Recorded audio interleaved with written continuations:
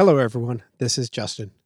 We have been informed of the recent arrest of a previous guest on our show, Art Anderson. We understand the seriousness of the allegations, but that these are as yet unproven in a court of law. We feel it's not our place to judge, as we do not know any facts. We do not condone or support any of the alleged actions of the accused. We recorded this interview with Art before these allegations became known. We're choosing at this time to leave the interviews up on our site, as we feel that the insight into the hobby provides interest and information on the history and process of model building that we feel is still relevant. However, we do caution our listeners to proceed in listening to these older interviews at their own discretion. Please reach out to us if you have any concerns or questions on this difficult and sensitive subject. Thanks for your understanding and your continued support.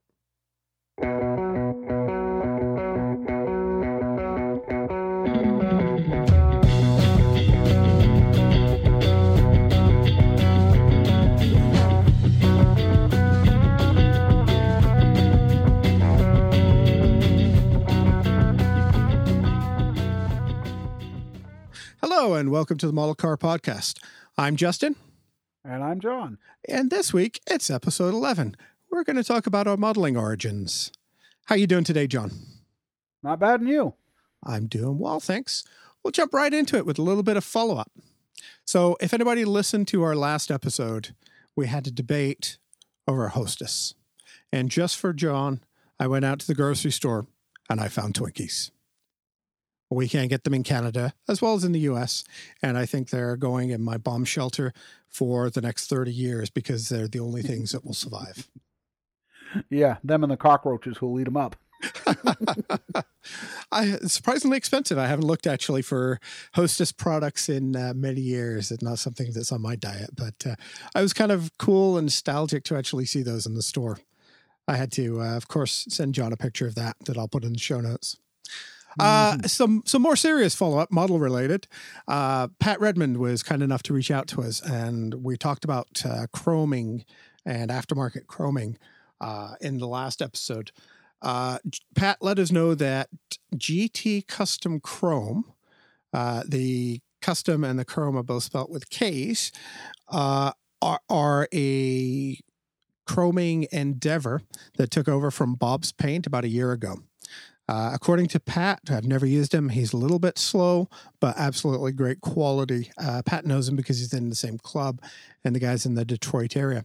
We'll put a link to his Facebook group or his Facebook page into the show notes for you as well. And also a quick shout out and a bit of an apology to Les Smurl. Pat corrected us on how to actually say his name.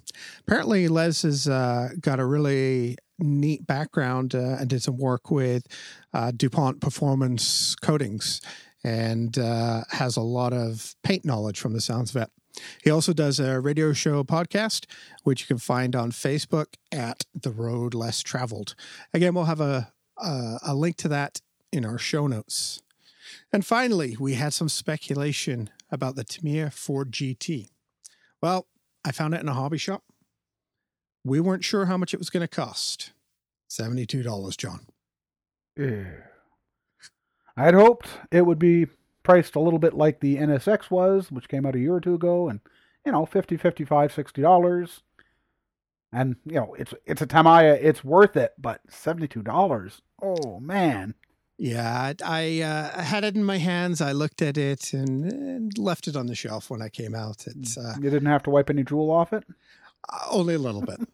Okay. It was sure looks like a pretty kit, but I've got the Snap kit that we've already talked about at sort of 2/3 or 1/3 the price. It's really hard for me, as not a huge Ford GT fan, to drop that kind of cash on it.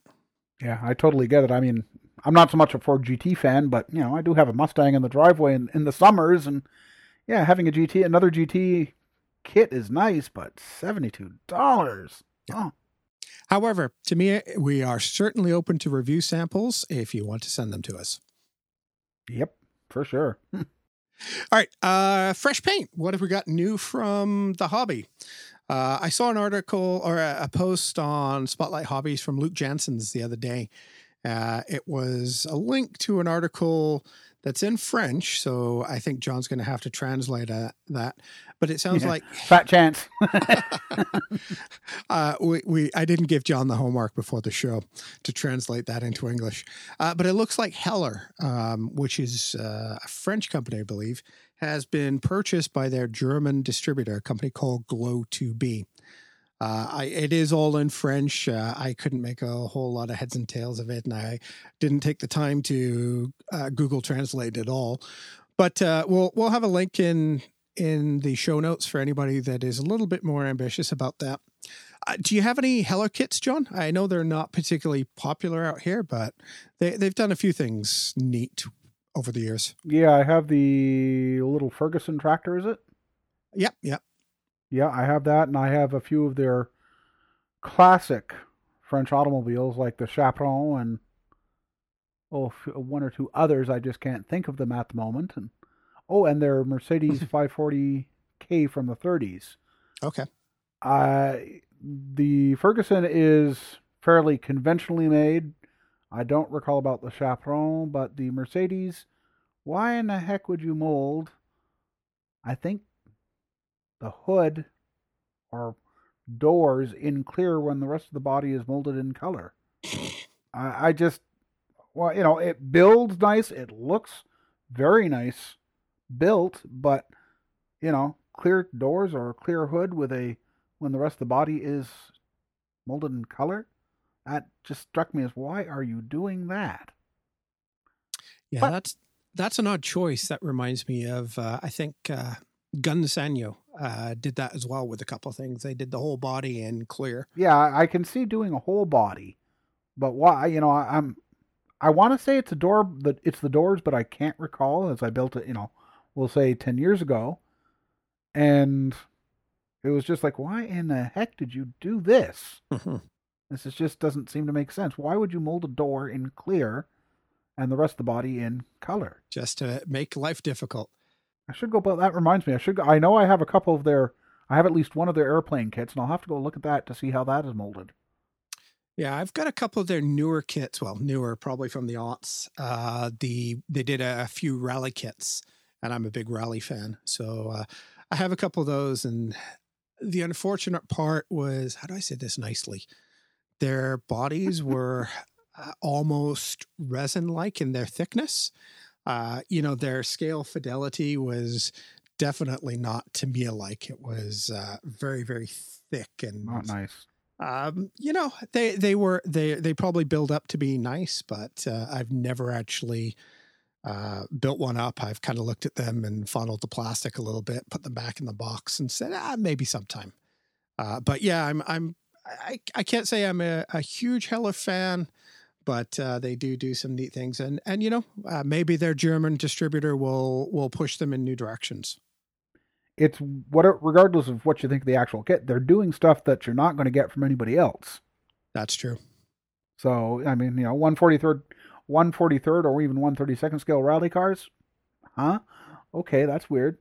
And they seem to have started, a modern tractor craze, if you will, first with their little Ferguson, then Revell Germany's Porsche tractor.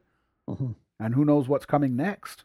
Although I can say, I'll go public and say, yes, I would love a Ford 8N. An 8N, I'm not sure what that is. It's about the same size as the Ferguson, but it's an actual Ford. Oh, so we're still into tractors, okay. Oh, yeah, we're still into tractors. Sorry about that. That's okay. I was going back to cars going, okay, maybe that's a history lesson for me. I think Heller does the Citroen DS19 and DS21, if I'm not mistaken. Yep. Which are kits that I would be interested in, but I believe their price is pretty high, if I remember. I think they were $100 kits. No. Not at those prices. Yeah, that was it. I remember growing up, going into France and seeing all those Citroens driving around, and they were just so cool looking, with their hydraulic suspension that raise them up as you turn around. Keep your eyes open. I see 2 or 3 of those every summer around here. So I think they've all rusted out here, but okay. Over in BC, our guys tend to drive their cars all year round. there's not as much of a put them away for the winter. So I think they, surprisingly enough, they don't age as well. No, I guess they wouldn't, would they? I was just thinking it was a more temperate climate, but yeah, that won't work. Yeah. The next thing that I saw that was new was AMT's 1977 Ford cruising van. And this is, like the typical late 70s, early 80s vans with the little bubble windows in the back. I have no idea how to do shag carpet in scale. Any thoughts on this one, John? You won't catch me anywhere near one of those. No, shag carpeting in scale. No idea at all. Wouldn't touch that with a 10-foot pole. Although at the time, I can recall building a few in the late 70s, early 80s as a child. I had a family friend that had one that was, it wasn't quite the shagging wagon, but it was kind of a family camper style van, but it was all, done up in that style with the, the raised back end. And it was a really fun thing. So I have some interesting memories on that. I'm not sure if I'd ever build it, but it looks pretty cool. And it looks very retro. I think it's in their retro series. The box art's really pretty and looks like a fun one. It could be. Finally, the other thing that I saw was AMT's 1959 Chrysler Imperial. Last time I saw this, I believe it was a Model King reissue. Yep. So it looks like I built it. I built the Model King version. I did it in sort of a purpley color with a white top. I enjoyed the build. Certainly the interior of it's very toy-like and very vintage, shows its age. It's about, you're never going to get your feet under that dashboard, but it was a fun build, and it's as a sort of curbside, it sits very nicely. Have you ever built that one, Sean? I haven't built it, but I do have 1 or 2 copies of the kit for, well, maybe someday. If you need more, I think it's easily available now. Yeah, well, no, don't think so.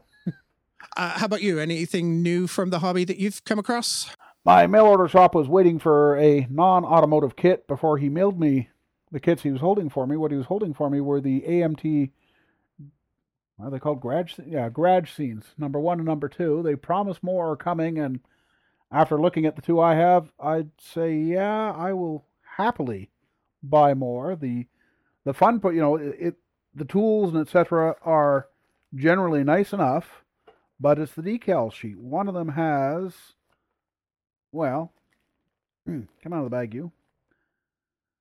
One of them actually has a dartboard on it, which in my book, well, put that on a small circle of plastic, and there's your perfect 3-dimensional dartboard. Jackson's new hobby. Well, yeah, Jackson's new hobby, just what he needs. More distractions. There's oil stains for the floor. There's, of course, lots of AMT logos to use in your garage. There's a towaway zone sign. Gauges for the oxyacetylene torch. There's my garage, my rules. Fast lane sign, gearhead drive, gasoline alley. Yeah, all those neat things like that. There's even a clock where you have separate wrenches, so you can set the time on the face of the clock. Oh, that's neat. How do the tools compare to the Fujimis, which I think have been... Well, like the Fujimis, I'm going to say that the basic wrenches, the standard open-end wrench, they're a little thick. Okay. But realistically, what are you going to do? It's styrene, and there is believe it or not, there's a hacksaw in here, and well, the handle is good, the back brace is good, but that blade is, I swear it must be an inch thick, and yeah, that's not going to cut a nice little, line through whatever anybody could be using it for. I think that'd probably be easy to cut out and put a little piece of thread or something in there. Yeah, or a piece of excess photo etch, from the runner, the tree, or whatever you want to call it. Yep.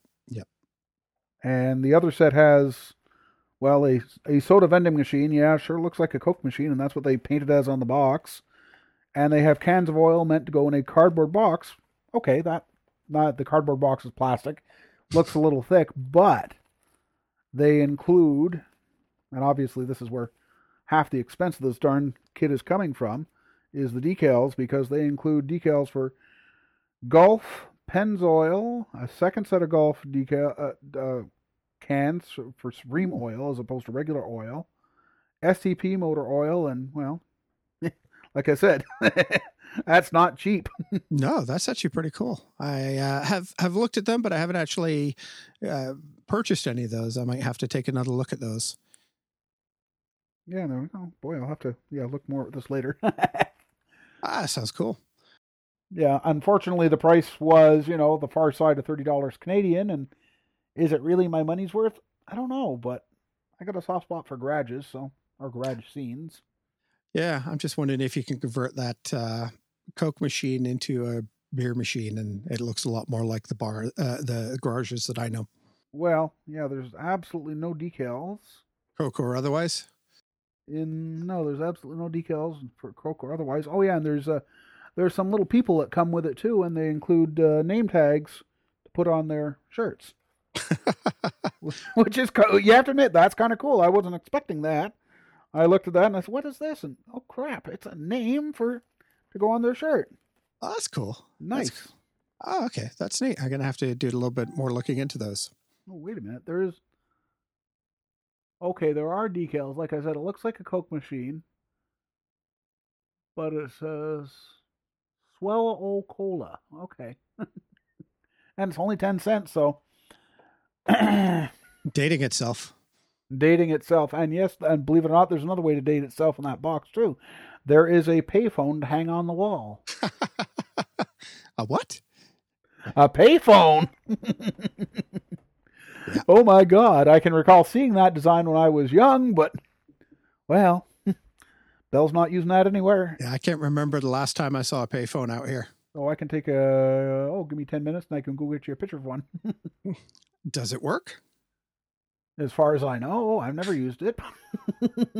I think that's why they just got rid of them here. The maintenance was too expensive. Yeah. Oh, actually, yes. Give me 10 minutes and I can go get two different payphones. Wow. Because there's one at a corner store, and then a block away, there's one at a gas station. Yeah. So there's a challenge. Everybody find your local payphone and see if it actually works. Yeah. Okay.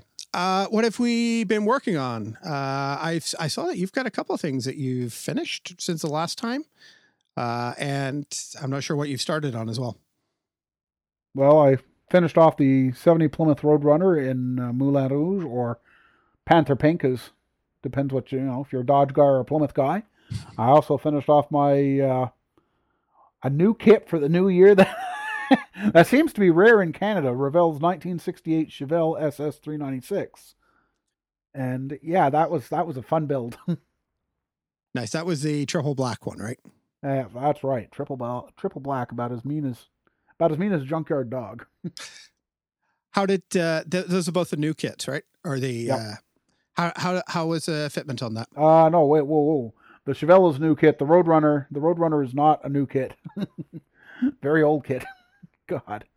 Yeah, I had zero, I'd heard of problems with the tight fit towards the end of, fitting the chassis and interior into the body, and I had zero. Oh, that's good. Problems with the kit, so. Excellent. I don't know. Maybe I got lucky. Maybe the other guys aren't.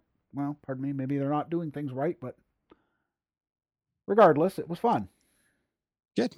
It looked nice. I saw the photos of that. It looked really good. Thank you. Have you started anything new on your workbench to replace those? No, well, sort of, but it was a weak moment. As I said, my mail order hobby shop had been waiting for a kit before he sent me the garage scenes, and, well, I'm the right age, and, well, I'm into Star Wars, and Bandai does some beautiful kits of various things from Star Wars, and we'd been waiting, believe it or not, 2 months for the distributor to get the kit. So it got here, and I just happened to look at it Friday, and I looked at it again Friday, and sometime on Saturday I said, that's it, I'm building them. It was a combination kit of two starships, the Millennium Falcon and the Blockade Runner, known, if you know what you're talking about, it's the Tantive 4 from the original Star Wars movie, Princess Leia's starship. And the first ship that I think you see as Star Wars Episode 4 starts, the one that flies in above you. yeah, the little white ship that flies in over your head, then is pursued by the massive Star Destroyer as that rumbles onto the screen. Excellent. Yeah, first time I've ever seen a kit of the Tantive 4, so yeah, I said I have to have this. And okay, so they both individually will fit in one hand at a time, and yeah, but they're nice. I literally built the Falcon in less than an hour. The Tantive 4 took a little bit longer. Bandai makes them so that you're not supposed to be gluing them, but, well, come on.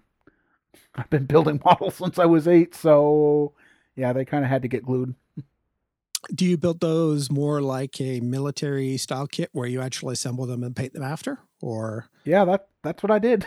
There's no clear parts, so there was no reason not to. And the way that it's designed, there's details that go around the edges, if you will, and yeah, especially with the Falcon, they're anchored partially by the fact that they're snapped or pressed into the lower half of the hull. Then you put the top half of the hull on, and the only way they're really going to stay. So, yeah, build it military style.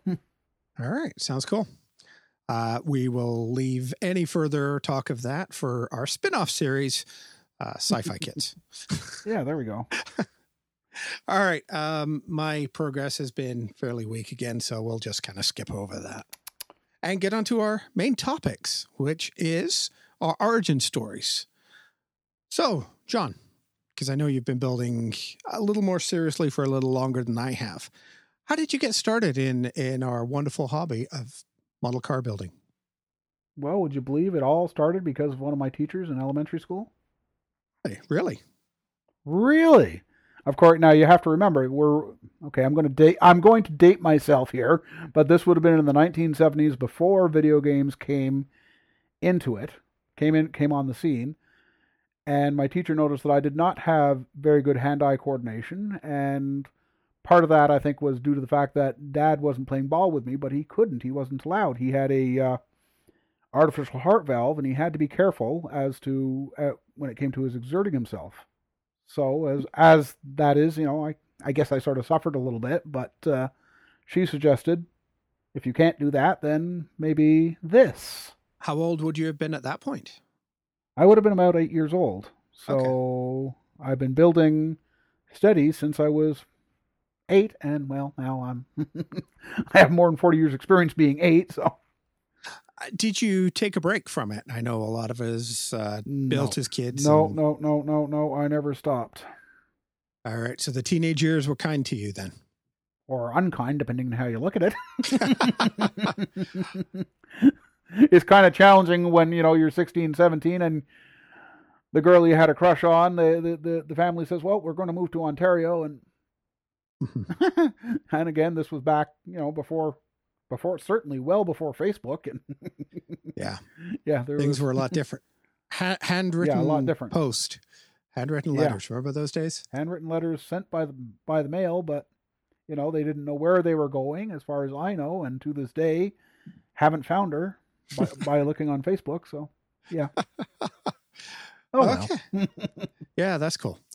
So did you get into building model cars right away, or were you building different things? Dad started me off with a few airplanes. Mm-hmm. And I can vaguely recall the first two. Don't ask me which one of them was the first, but they would have been the Testor's Hawk 1/48 scale F-84 Thunderjet and F-104 Starfighter. And of course, both were supposed to be in bare metal finishes, and well, that meant Testor's Silver. Oh boy.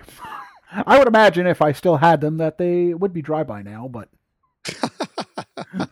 I wouldn't handle them for too long. You might still get thumbprints in them. Yeah, you might still do that. Oh well. What are you going to do with that? Yeah, no kidding. Oh, that's interesting. My story as a kid was a little different. I got into model kit building back in England. I think they were probably Airfix, probably 1/43rd kits.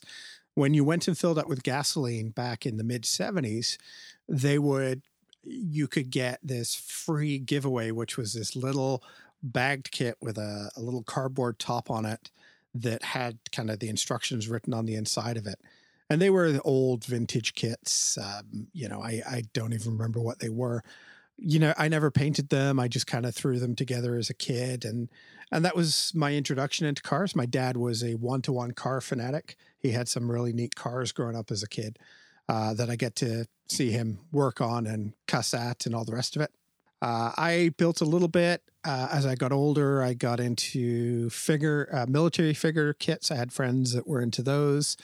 And then as I got into my early teens, I discovered M80s and firecrackers and all of that. So my buddies and I used to build model planes and load them up with things that went bang and throw them off the roof of the houses and watch them explode. Yeah, and I would have been shot, tarred, and feathered if I'd ever tried that. Yeah. What could I say? I had a misspent youth. But we had some fun. I didn't really get back into model car building seriously until I was an adult. So I missed all those times that you must have spent at the bench and into the great hobby. I didn't really get back into it until 97. So a little bit of a break for me. Good God. Yeah. Okay. Yeah.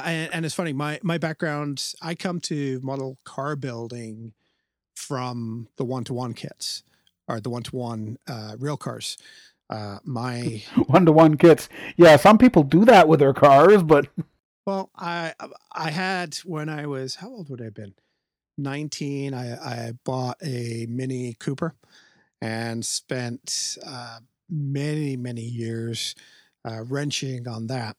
Somebody had bought me the Tamiya Mini Kit, and I knew I didn't have any real skills in doing that. So I went to the local model store, which happened to be, a 5-minute walk away back in those days. And that would have been sort of the mid 90s. Every toy store had a model section. That's true. And I picked up a couple of other kits. I picked up a Ford, A Ford GT 350, and from like the mid 60s, I picked up an 80 or 90s Chevy Corvette, and I built those, and I still have them. They're kind of rotting away in a dusty shelf somewhere because they were just atrocious.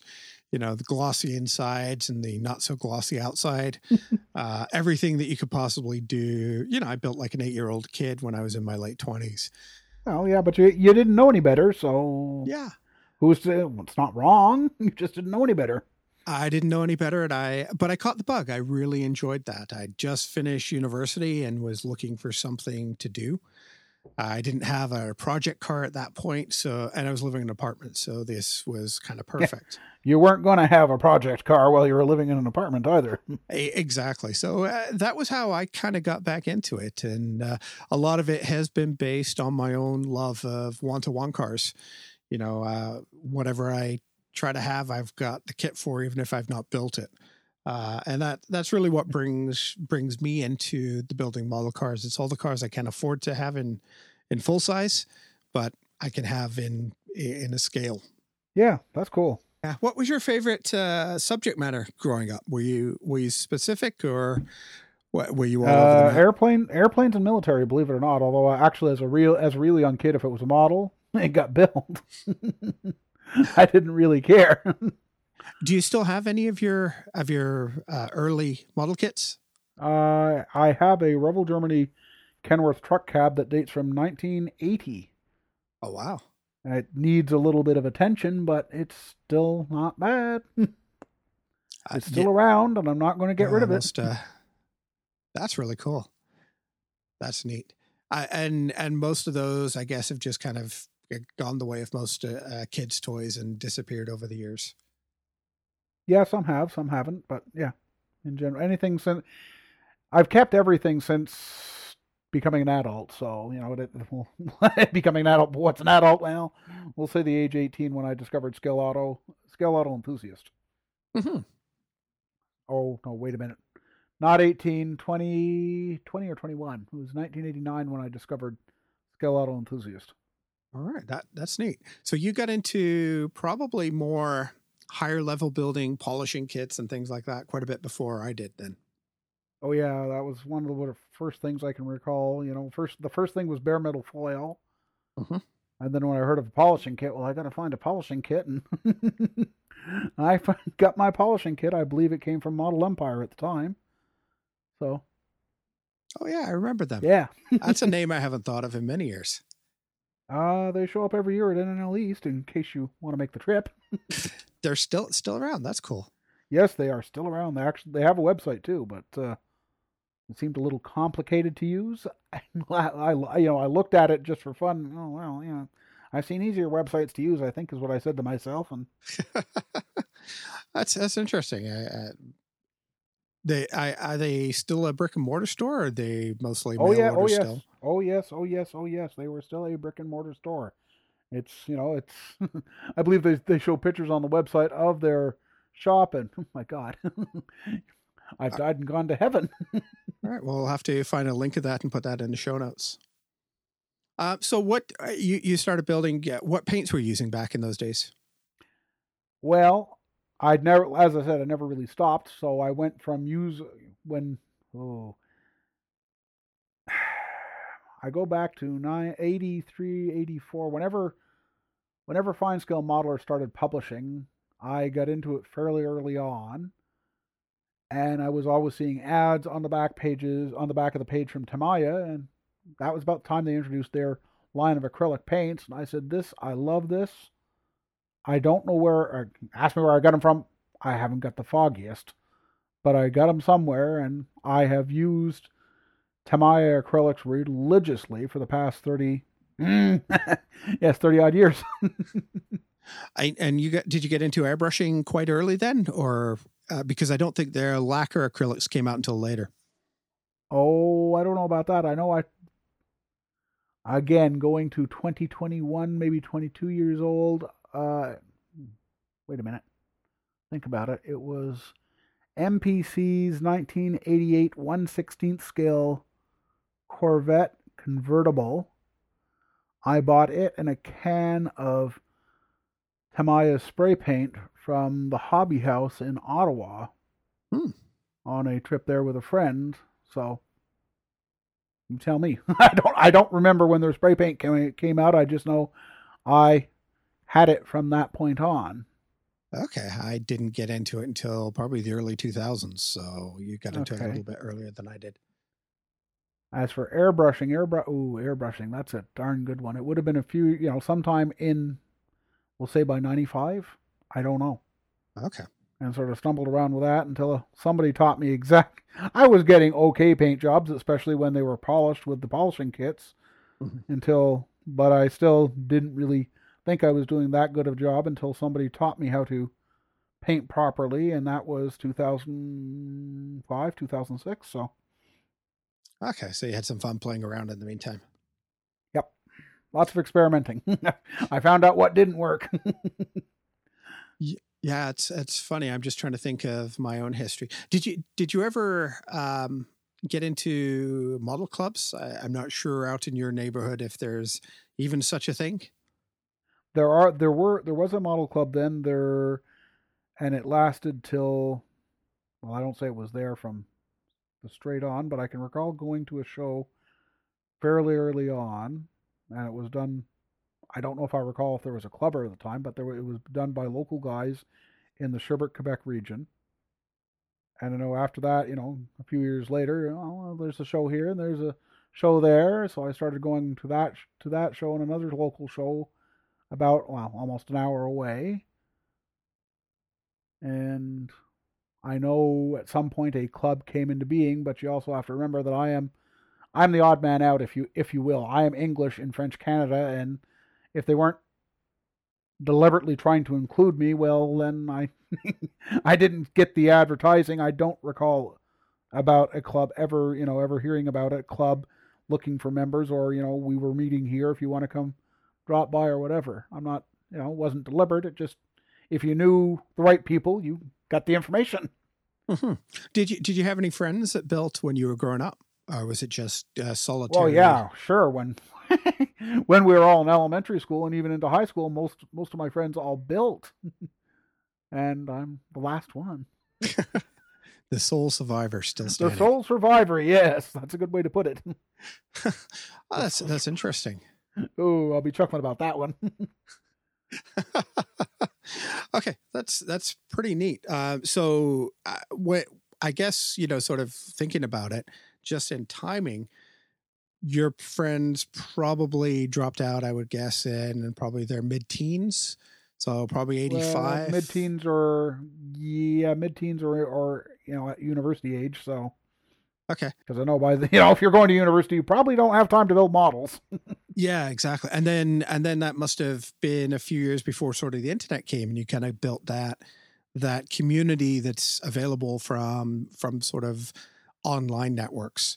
How was that for you during that time? Was that just you on your own with no club support, or was there?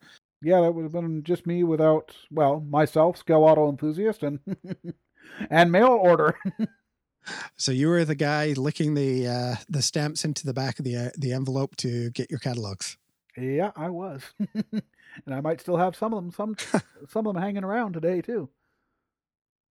Ooh, Wow. I'd have to, yeah, I have. Yeah, okay, I know where they are. I had to think for a moment, but yeah, I know where they are. That's neat. What did the hobby shop scene look like back in those days for you? Was there? I know at the moment there's kind of 45 minutes an hour away to your nearest hobby shop. Was there anything closer back in those days? I know you're still in a small town, so maybe not. Yeah, in the 70s, of course, models were very popular. I know there was, we won't call it a hobby shop, we will call it a model shop. That was on Main Street. And later, there was a corner store on the bad side of the railroad tracks. But they had models like you would not believe. To this day, I swear that store seemed a whole heck of a lot bigger as a kid. What do you expect? This would have been the early 80s. Oh, they had models that I swear it would have been 20 foot deep, probably 15 foot wide, and the model, the shelves went to the ceiling. Wow. Everything. Cars, trucks, airplanes, tanks. If it was a current kit at that time, you could get it there. It takes me back a little bit to my own history when I got into it in sort of the mid-90s. I think 97 was when I started building. You mentioned those kits in the plastic bag. Yeah, I saw those there. That rang a bell when you mentioned that. That's cool. I haven't really thought about those in many years, and those have long since gone. I think we've had 3 transatlantic moves as a kid since then, so there's no hope of ever seeing those again. No. But long gone. Maybe on eBay. Yeah, I've never looked for them, actually. It's one of those things I've never even thought about. But maybe I'll have to see if I can build one just the way I used to. Now you need to think. Maybe, all 4 wheels kind of at different angles just to make it look like I did when I was sort of 7 or 8 years old. Come on. No, one of my favorite series of kits when I was at that age was the Monogram 132 Snap-Together trucks. Love those things, and I'm so happy that Revell has been reissuing them, but they haven't got them all yet, and I want them all. I got to ask, have you ever gone back to a kit that you've built and still have from when you were younger and rebuilt it using your skills from today? Yeah, we do. You and I discussed that a week or so ago, but yeah, it's not so much from my childhood, but from a much younger me, somebody who would have been 22, 23, 25. Okay, so not young you then. No, that's not young enough, is it really? But yeah, we discussed that. The Tamiya Nigel Mansell IndyCar kits, the Lola. Oh God, no, they're not even Lolas. And the kid isn't even in this room, so I can't look at it. But yeah, the IndyCar. Regardless, we discussed that, and we're going to have to do something about that. But the only kit, as I said, the only kit that's surviving from when I was, before I was even a teenager, or was barely a teenager, would be my Revell Germany truck cab. And yes, when it was reissued in the last year or two, I bought one. So in theory, I can replicate what I built in 1980. Cool. I haven't done it yet, but I do have the kit to do it. And you were actually correct. It was a Lola chassis. I'm just looking it up. Ah, there we go. It was a Lola T93/00 that was in the Yep. Nigel Mansell car. Nigel Mansell, Mario Andretti car from the 90s. Yep, when Red 5 was the driver to beat in both first Formula One and then IndyCar. Yeah, that was neat. Did you ever get to see him race live? No, I never got to see him race live. It's about IndyCar. No, it's not even close to me. That would be in Indianapolis. But Formula One has always come to Montreal, and nope, never made it to a race there yet. Yeah, I went down to, they were doing the Vancouver Indy back in those days, and I got down to go and meet Nigel and Mario and a whole bunch of other people. It was fantastic. You get there in the morning and you'd go to, you have the backstage pass or the pit park pass, whatever it's called. You'd go there and you just line up at his trailer and watch them work on the car, and he'd come and say hi and sign some autographs. Really, really nice guy.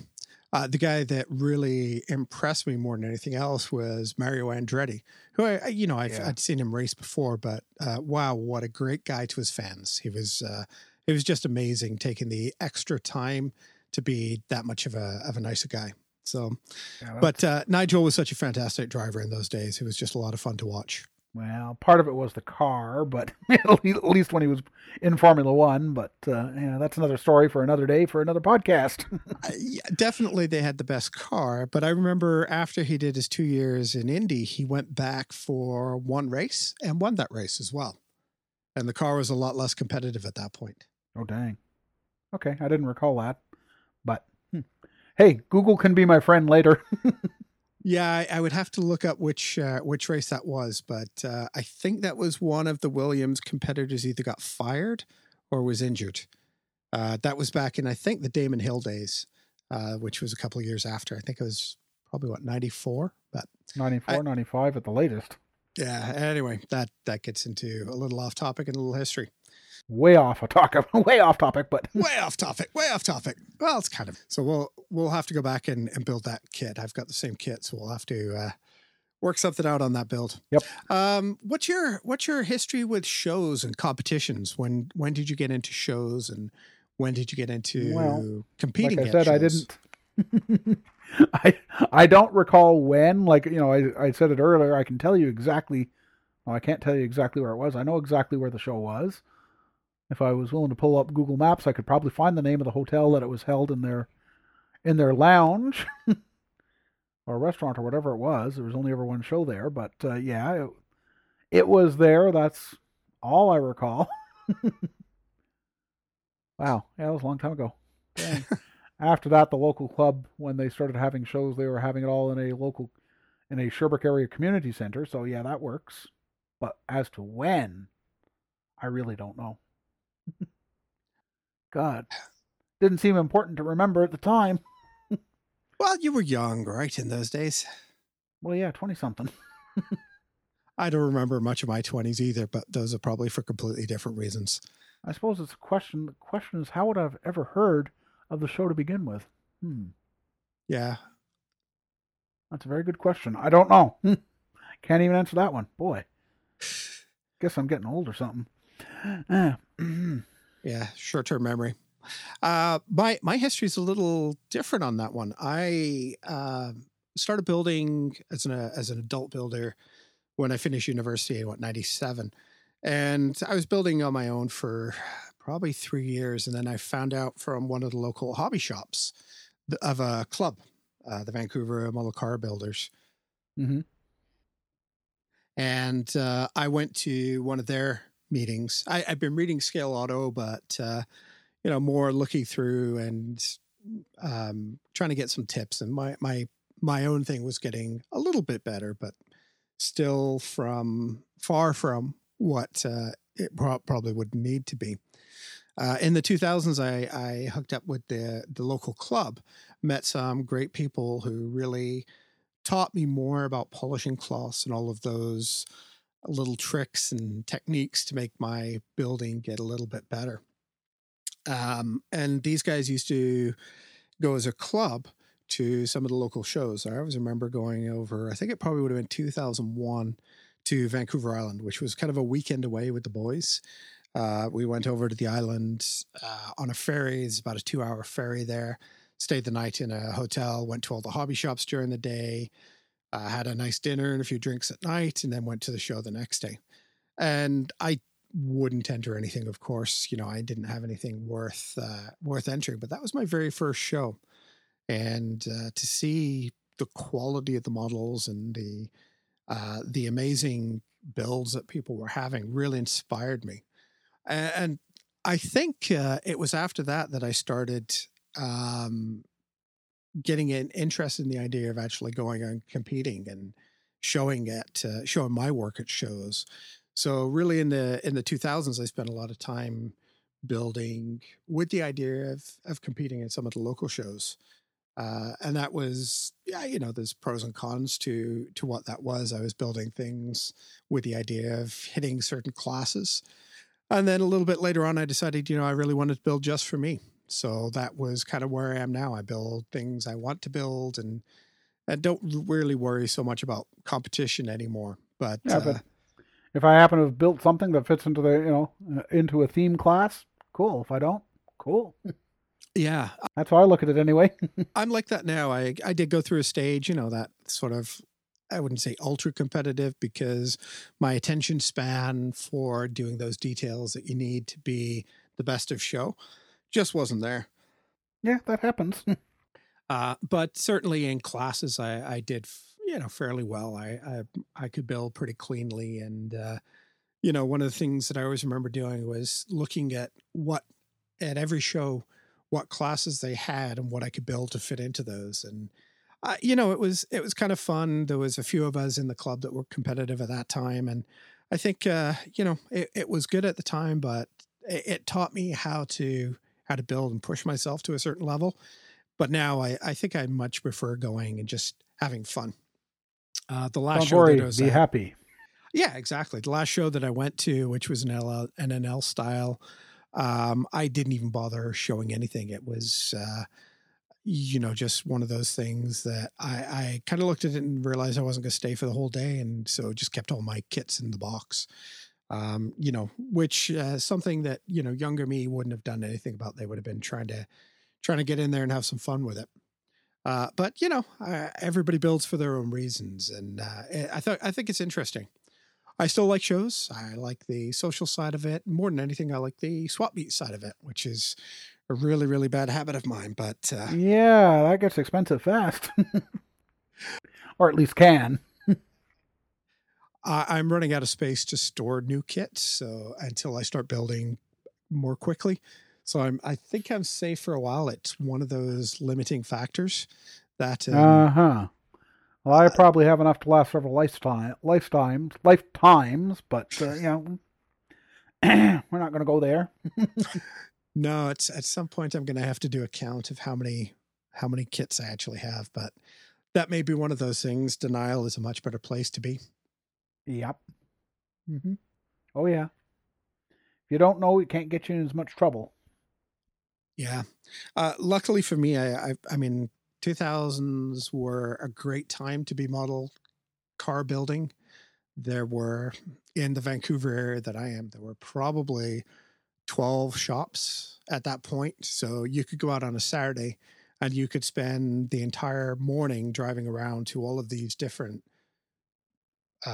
model shops or stores that had models in them, and just seeing all the different stuff they had and where they were getting new stuff. And, they pull out stuff that was in the back room that had been out of production for years. And it was just, it was a really, really fun time.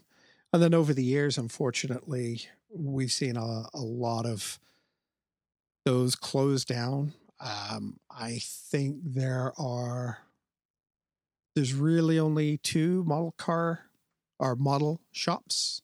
3 of them, maybe. I think there's one out in the valley, but there's really only 2 of those now that I'm aware of. No, 3 of them. Yeah. So we have a few, but they've really cut down in their size. What's been really good though is because of that, one of the guys who is a car guy himself, he's got a nice custom 32 Ford himself in a 1-to-1. He actually really does a good job of keeping model car kits stocked and bringing in a lot of product to support the model car in the hobby in our area. That's really lucky for us. I don't have to do a lot of stuff mail order. And that makes my life a little bit easier to have such a great resource locally. But yeah, definitely a whole lot different than it was 10, 15, 20 years ago. Yeah, that's got to be nice to have that sort of selection that easy. Being as I'm out in rural southern Quebec, the closest hobby shop is literally an hour away when you consider putting on your pants. So, well, putting on your pants, jacket, boots, shoes, whatever, and yeah. And shovel in the driveway because you live out in the cold. Yeah, that's true. Luckily, no, I won't say anything, but I will rap on wood. No fresh snow. Yes. But I didn't say it loud. Nope, I didn't hear anything. Good. So anything else that was interesting? Do you have any cool model building stories from when you were a kid? No, I can't say. Unlike you, I didn't blow them up. Well, I did. There was one that my dad threw out half the kit on me because he was cleaning up the room, and now what am I supposed to do? How am I supposed to finish that? Yeah. Okay. What is your oldest unfinished but started kit? Oh.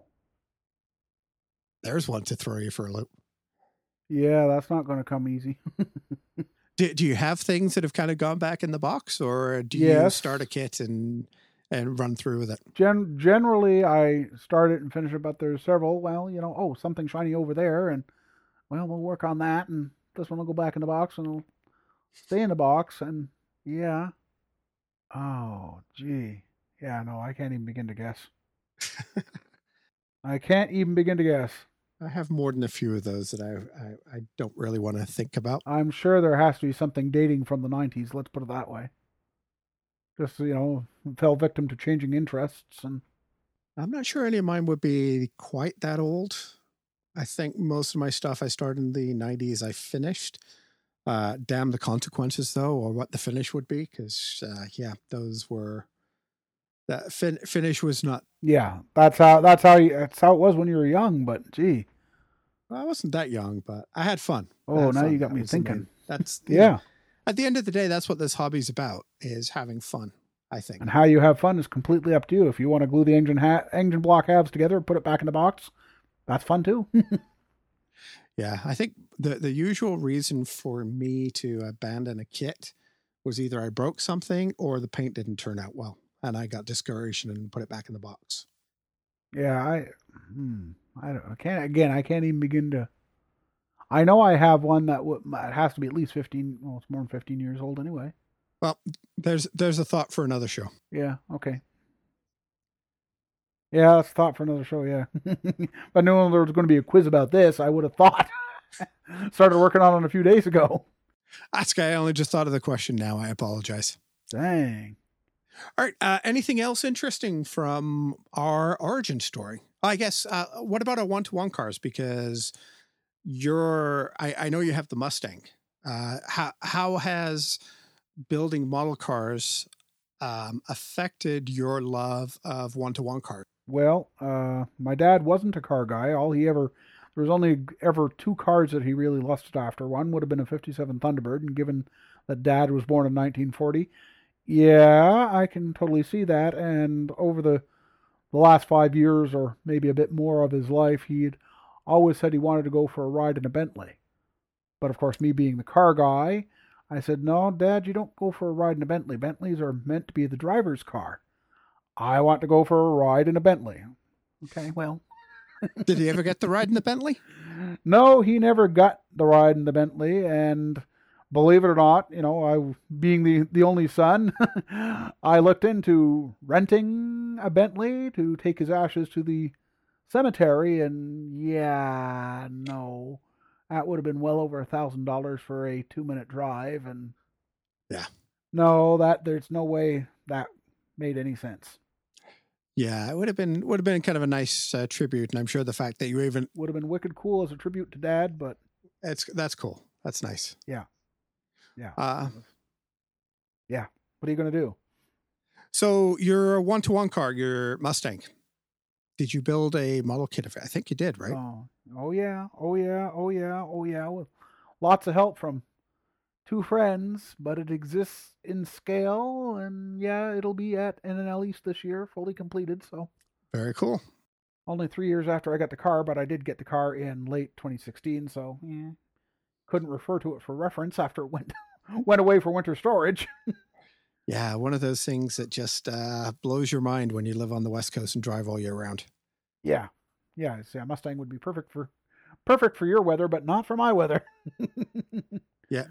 Winter wheels and tires would have been another $1,000 easy on top of the price of the car. And well, heck, not that I'm boasting, but that's what it cost for my winter car to have winters on it. So yeah, that's sad that you have to put it away. So I guess on one side your mileage stays fairly low on those. Yeah. Oh yeah. It'll be a good collector's car in 20 years' time. Did you have any problems replicating your 1-to-1 car in scale?